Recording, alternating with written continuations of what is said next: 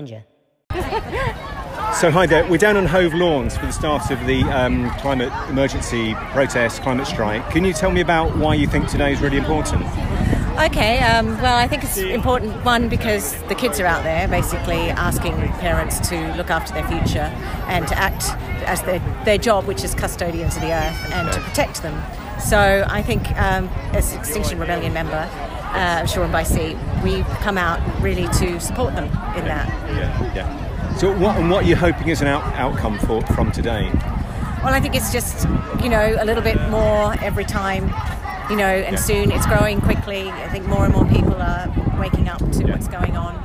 And it's really just about getting that message across, getting people who don't want to look at the science, who don't want to see what's going on, just reminding them again, there is something happening. No, the seas are rising, the climate is going crazy, and, it's the globe is warming, so it's just reminding them of all those things and getting that back out there again, showing that we have a responsibility to our kids to look after the planet. Excellent. Great. Thank you very much. Thank you. Great. Good luck today, by the way. Thank you.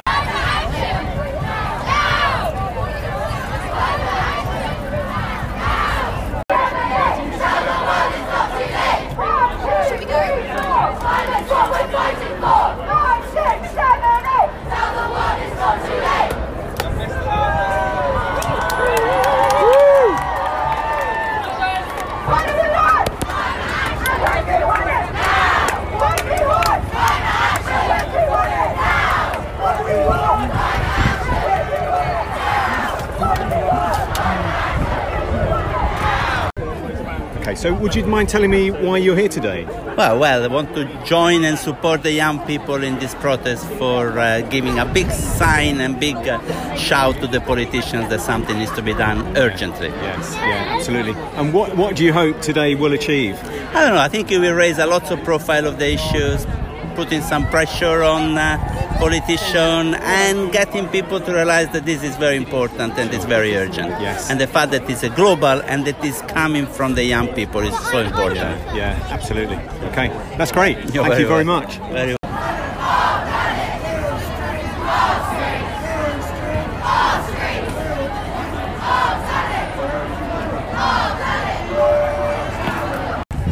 Okay, so could you just tell me a little bit about why you're here today?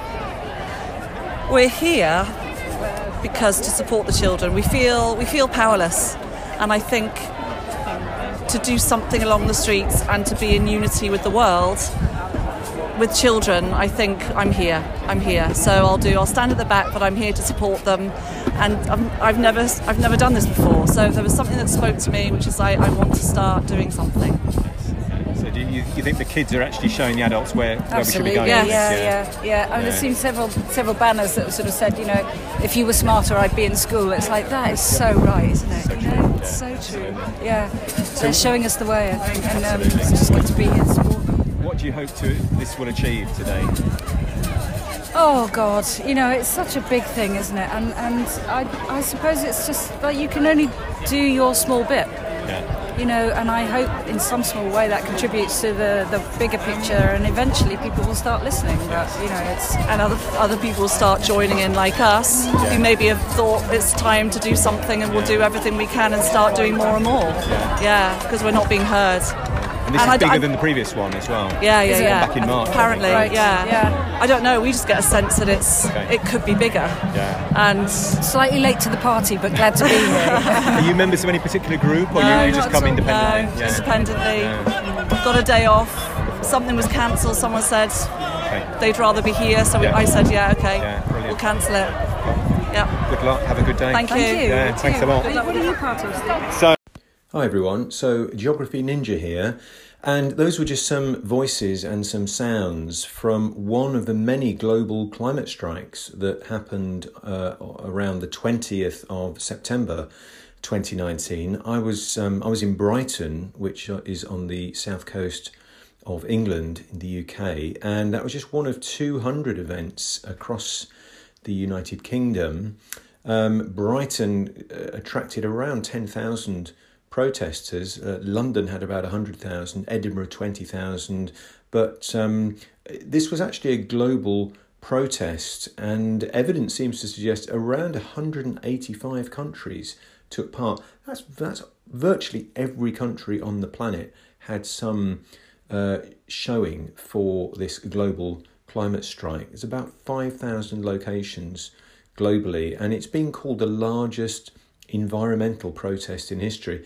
To be quite honest, to me, it seems like it's just the largest protest in history. We're talking of somewhere in the region, well, the estimates are in the region of over 4 million people globally participating in this day of action, and that is gigantic. You're looking at some of the individual locations and countries getting involved. New York City in the US, 1.1 million school children were allowed to miss school in order to attend the event, and actually ended up with somewhere around 250,000 protesters in Manhattan on the day. Germany had huge numbers, something in the region of 1.4 million.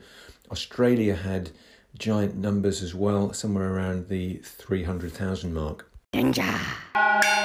Ninja. Ninja. Ninja. Ninja.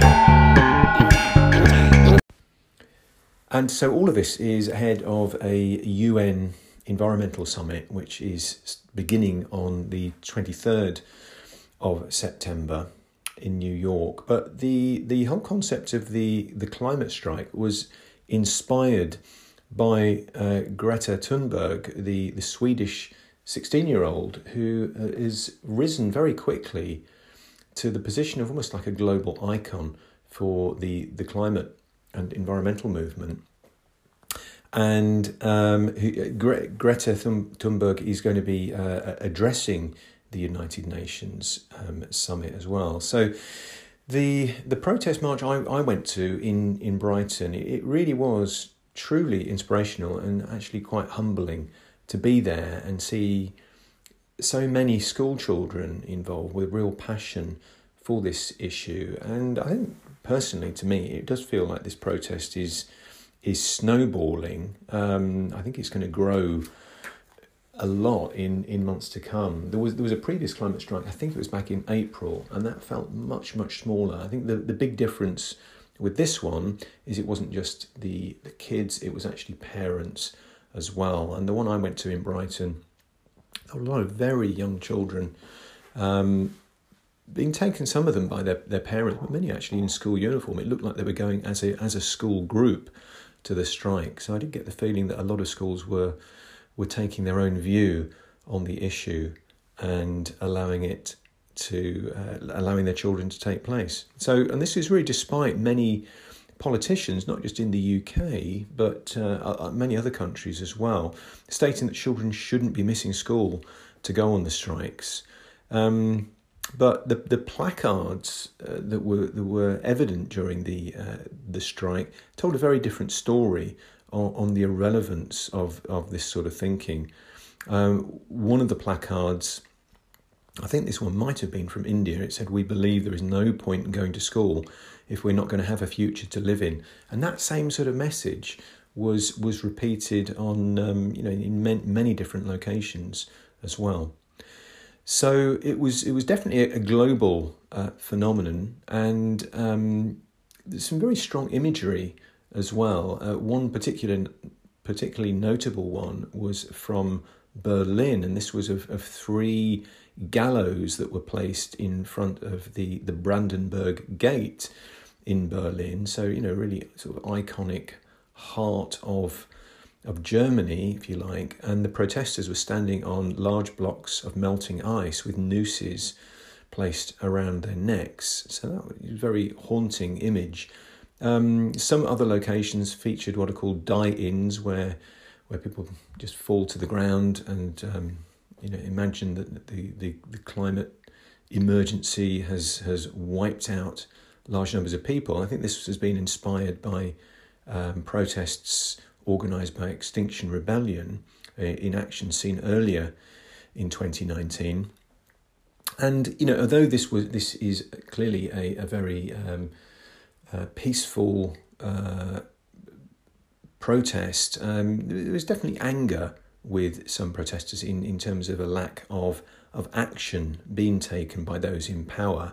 One protester being interviewed in India said, if you're not here, you're wasting your time.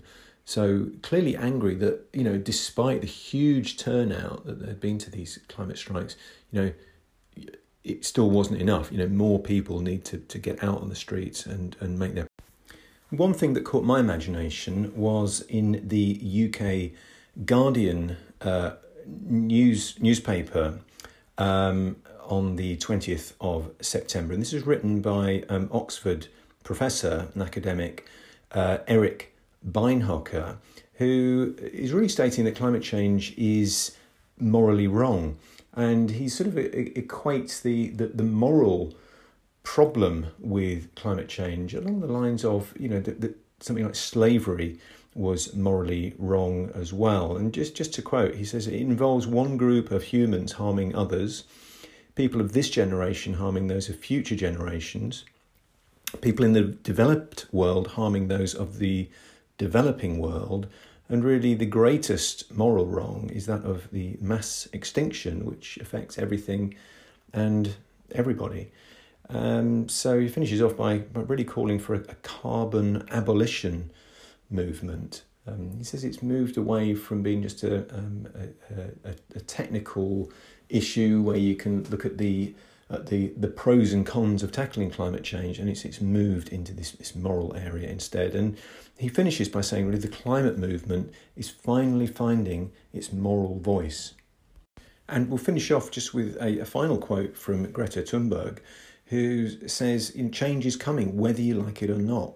And I've got to say, from Geography Ninja's point of view, with these sort of numbers, this sort of logic is very difficult to argue against.